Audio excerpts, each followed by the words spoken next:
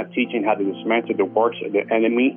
I mean, who cast out more devils than Jesus Christ? Who healed more people than Jesus Christ? So to me, the church is not armed and dangerous. The church is basically in a passive state.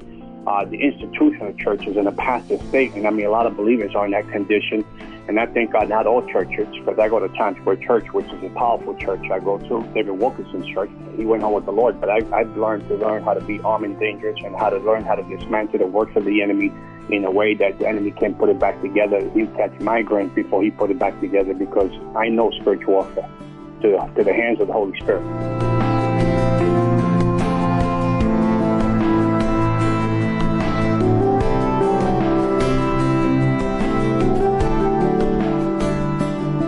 This is Charisma Connection on the Charisma Podcast Network.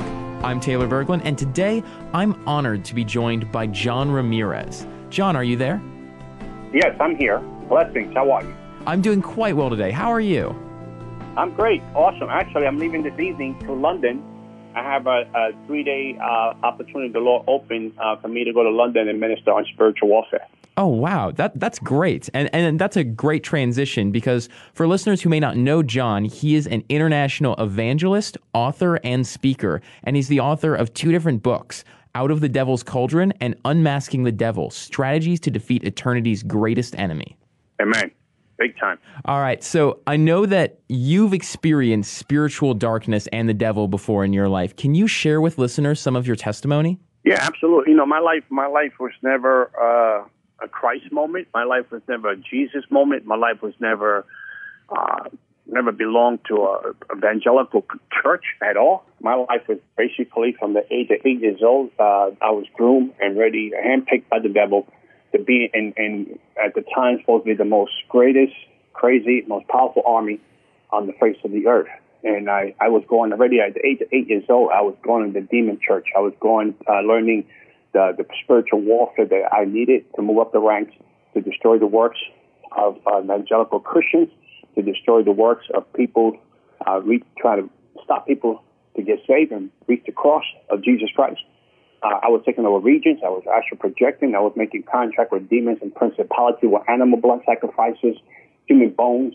And at the age of 8 already, I was sitting down with warlocks and witches in demon church.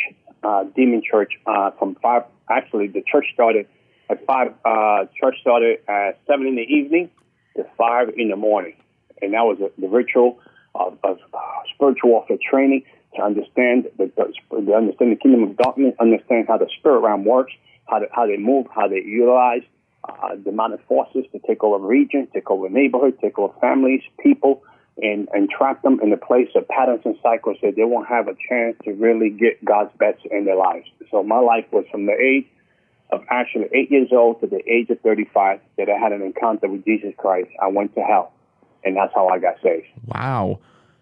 So then you said, now just to get that straight there, did you say you had an experience with Jesus and you went to hell? Yes, that's because there were Christians that would come up to me in the process of my 25 years involvement in witchcraft, and they were spiritually anemic. They didn't have no substance of anything that they could overpower the kingdom of darkness, not because Jesus was an all-powerful. We know Jesus is all-powerful. It's just the vessel was weak. The vessel was anemic. The vessel didn't have no substance of what the kingdom of Jesus Christ is supposed to represent. And when they came against a person like me, when I was a warlock, a high-ranked general in the kingdom of darkness, they didn't stand a chance to come back in the spirit realm and spiritual warfare to engage me on that level, to understand, open my eyes to understand that Jesus was the truth, the way, and the life. So Jesus, on October night, he took me straight to hell, and that's how I got my conversion. That is quite a remarkable story then. So then from all that experience and then coming out of that, what did that teach you about the nature of the devil? Well, it taught me that the devil is very limited.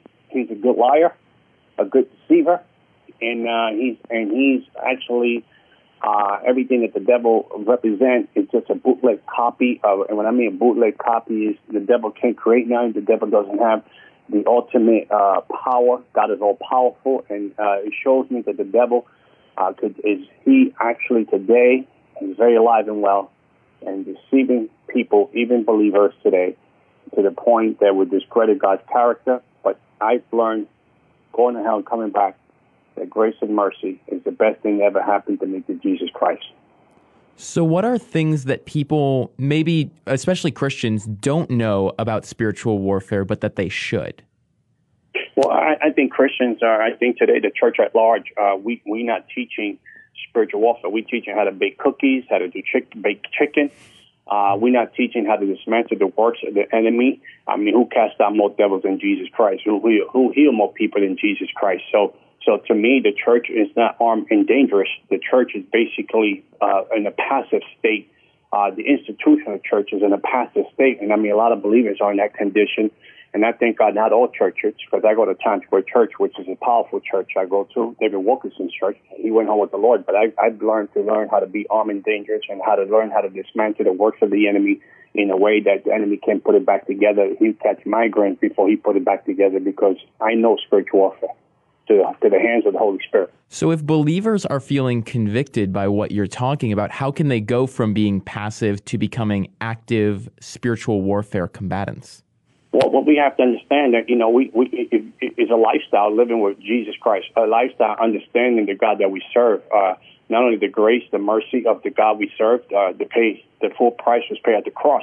That's one understanding. That's one aspect. But what about the God of war? What about Jesus was a man of war? Jesus was a man of war. God is a man of war. How is it that we interact with this enemy that is after our salvations, after our families, through afflictions of generational curses, So we have to be Christians, that we have to be wise as a serpent and gentle as a dove. What I mean by that is the scripture saying, Jesus came to destroy the works of darkness. So what are we doing to follow the footprints or the blueprint of what Jesus created? How Christians could come into a place to understand that there is a devil to fight. There's territorial spirits. There are principalities that we have to deal with. So we can help other people come to Jesus Christ and also help our family members. I just prayed for a lady, last year.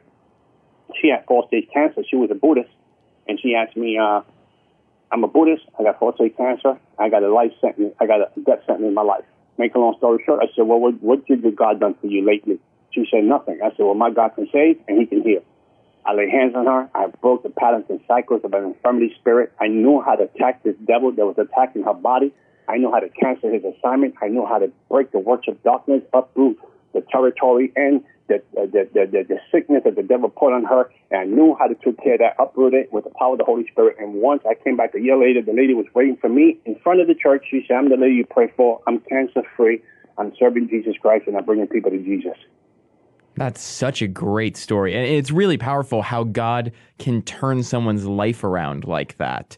Now, if people are trying to take practical steps in this process, let's say that they don't really know much about how to fight against the enemy at this point, or if they're wanting to be able to do, like you did, casting down strongholds, all of that, but they don't know where to start, what would you recommend to them?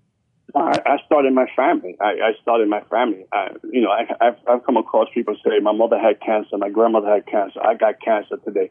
Well, that is a generation of curse. How do you deal with the generation of curses in your family? How do you deal with the addictions in your family? So we have to learn how to confront this devil and dismantle this devil, burn his bands and scrolls, his authority, and put him in a place and address this devil from the persistent city with Jesus Christ of the heavens to the highest of the heaven. Learning a strategic idea, a plan. Understand that when we attack the kingdom of darkness, we're not attacking them from the earth realm. We're attacking this devil and his cronies on the city. The Bible says that we sit in high places with Jesus Christ. So I'm already addressing this devil, letting this devil know I'm not attacking him from the earth. I'm attacking him from a position of authority. So we have to learn how to take authority over darkness, sickness, even poverty. We need to learn how to take authority. What is the authority that God has given you in order to exercise that muscle against the kingdom of darkness? Wonderful. Now, thinking about the spiritual warfare reality, and especially your own background in terms of you've seen from the other side what it's like to be waging war against believers, against God. Can you speak to the reality of generational curses? Because I know we see it a lot in the Bible, but I feel like it doesn't carry a lot of weight for some people, or they think that was just an Old Testament thing. Well, it's not an Old Testament thing, because if you go into the real world, let's go into the real world. Let's say in the real world, You have, let's use an example, you have a great baseball player, right? And that's a good generational blessing, right? A good baseball player. Now his son becomes a baseball player. Or you have someone that can sing, and then now their daughter becomes an amazing singer or a worship singer and a gospel singer. And how did she get that gift? How did she get that blessing? It was a great generational blessing, right? But also there's an opposite to that. How is it that I'll give an example. How is it that my grandfather was an alcoholic? My father was an alcoholic. My father died when he was 33 years old. He was an alcoholic. My brother, my third oldest brother, was heading that direction. I was heading that direction. How is it that we weren't even born and we already had a curse on us through the family bloodline of people in our family that were alcoholics? So it's alive and well today, but are we confronting it? Are we dealing with it? Are we trusting God with it? Are we have enough faith that God can remove it out of our family bloodline and replace it with the DNA of Jesus Christ? Amen? Amen. And it really does take Jesus to uproot those sorts of generational curses. Now, one other thing that you mentioned before that I wanted to come back to, because I think it's a very interesting paradigm shift for believers, is you were talking about God and Jesus as the God of war, which is interesting because I've always thought about Jesus more in terms of the Prince of Peace title that he's been given. Can you elaborate on this idea of the God of war? Well, the God of war, man, Jesus is the Prince of Peace. Those that accept him and want to walk with him, he's the Prince of Peace. In other words, Jesus is a bridge that makes you make peace with God. Understand? Because we were enemies of God at one time. And the God of war is Jesus went into the temple and turned the tables upside down. Jesus, even the Bible said that when the demons, even the word of the Lord said that even in the name of Jesus, the demons tremble. They're not seeing a man of peace. When you hear the demons trembling, why would the demons tremble? It's like when I used to grow up in the South Bronx and you see some guy that knew how to fight and he was upset, he was in the neighborhood, everybody just backed off. Everybody said, well, that guy know how to fight. We don't want to get into school yet with him. So same thing with our Lord Jesus Christ. Demons tremble when they hear the name of Jesus. I mean, they recognize his authority. They recognize he's a man of war. They recognize that he casts out more devils than anyone else. That is the image of the God that I call a man of war. Cast out sickness, cast out diseases, heal the lame, the sick, and put the devil on his notice that everything that the devil has, the devil's like a bellboy, has to ask permission to do anything. And that's an authority that so few believers, I feel like, really walk in today. Is there a word of encouragement that you would give to any believers who really just feel beat down at the moment by the devil's schemes? Well, I think that the thing here is redeemed. I think a lot of believers, the reason they don't have the victory is because they are in a place that the devil had disjointed them from their walk with God. They've been disjointed through their unbelief. They've been disjointed through not having faith. They've been disjointed through circumstances, seeing things in the natural. I believe that a lot of believers that are being tormented and scorned today by the enemy, I think that we can take a position against the enemy and understand that what you're going through today is not something that is permanent. It's something that is temporary, and God is teaching your hands to war. So you have to take this situation and grab it by the horns and grab it by the throat and say, have no mercy on it, because you know great is he that lives in you. And I also believe, real quick, for believers that are out there, if you can build your relationship with God, because I think the thing here, a lot of believers is that the last person on the list is Jesus Christ, and we don't know how to redeem our time. If we know how to redeem our time and put God where he belongs, and then we can put the devil under our feet.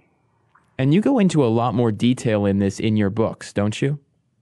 Oh, yeah. I mean, I have 2 books, and I don't even consider myself to be an author. I write books because I obey God. That's the reason I write books. I mean, I don't like writing books at all. I'll be truthfully honest, but I obey God because I know it's much needed in the body of Christ, because there's no spiritual warfare opportunities or deliverance ministry out there there's very few. So I write books because I believe that God has called me to be on the front line of this spiritual warfare against kingdom of darkness, against the kingdom of Jesus Christ. So the books really explain out of the devil's cauldron. It opens your eyes to see the patterns and cycles and how the kingdom of darkness works. The book Unmasking the Devil, it's the second book that teaches you how to keep the devil 3 feet. You stay 3 steps ahead of the devil. Not that you're running. It's that whatever the devil throws at you, you already got the answer. you're equipped, and you're armed and dangerous to destroy those things off the devil. That he can. Jesus said it perfectly. The devil came to me, he found nothing in me. And that's what we need to be. If people want to get a hold of these books, where can they do so? Well, I think the easiest way to get the books, you can go to Amazon, and then you can buy them there. You can download them. I think downloading is good because it's cheaper. And I think we need to. I think another thing that Christians lack, we don't invest ourselves with good spiritual warfare weapons. That's the sad thing about it. You need to invest in your spiritual walk. You need to invest in your time with the Lord. I am in love with Jesus Christ. I have an amazing relationship with God. I believe God at His word. I don't care what's at me, but Amazon is the place to go and get these books and be blessed and be equipped, because times are coming that things are going to get even more tougher for us to walk the walk. It's so vital to be equipping yourself with a battle plan. Now, do you have any social media accounts or a website that people can go to follow you? Well, I have my website, which is johnramirez.org. I got my Facebook page, John Ramirez Ministries. You can reach me there. You can reach me at John Ramirez Ministries at yahoo.com. I believe that whatever I can help the body of Christ to get the victory, to stay in the victory side, to understand that the devil is limited, and all we fear Jesus Christ and Jesus Christ alone. And I'm walking on the victory side, and the devil has nothing on me, not today, not tomorrow, and not forevermore, because I am the Christian that I'm walking in my freedom that God has promised me. That is a great encouragement to everyone. John, thank you so much for coming on the show today. We really appreciate your time. Would you mind? Thank you so much. Would you mind closing us out with a word of prayer? Yeah, absolutely. Father, in the name of Jesus, we declare war against the enemy's camp, against anyone on the listening to this podcast. My God, we destroy the works of darkness. We bind the works of darkness of any disease. We paralyze the kingdom of darkness in the name of Jesus. Father God, we declare the victory that you promised us on the cross. You said it was finished. That means that you did everything that we need to have, Lord, to walk in that victory, Father. So we declare that over the hearers, the listeners, Father God, that they will be blessed, truly blessed, and understand that Jesus is Lord. And thank you for this opportunity to be on this show. So we break every backlash, retaliation, and revenge spirits, and transferring spirits of any kind. We put it on notice, and we destroy the plans of the enemy in Jesus' powerful name. Amen. Amen. You've been listening to John Ramirez on Charisma Connection here on the Charisma Podcast Network. I'm Taylor Berglund, and thanks for joining us.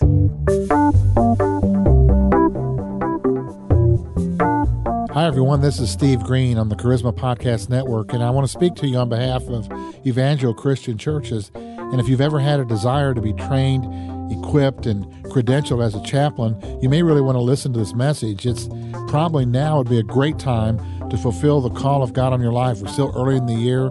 You can accomplish so much still in this year of 2016. Becoming a licensed minister will enable you to reach out at jail ministries, hospitals, nursing homes. Maybe you want to do street evangelism or teaching, traveling, going to across the world to minister. Women's Aglow would be good. Maybe even at anti-abortion facilities, counseling, traveling, whatever it is that you've got on your heart. There's no better place to be trained and equipped than Destiny School of Ministry Chaplaincy Training Institute. Let me say that again, the Destiny School of Ministry Chaplaincy Training Institute. They're going to offer you the opportunity to be trained and credentialed as a chaplain. It's always good to have official credentials. They have correspondence classes and extremely affordable tuition. They're licensed throughout the state of Michigan and fully accredited. You can call them now. They actually prefer you to call them. Their number is 586-773-6568. And one more time, 586-773-6568. The good thing about a podcast is you can back this up and listen to the phone number again. Their website is evangelchristianchurches.com. Check them out there, or just call that number one more time, 586-773-6568 for the Chaplaincy Training Program. Get credentialed today. God bless you.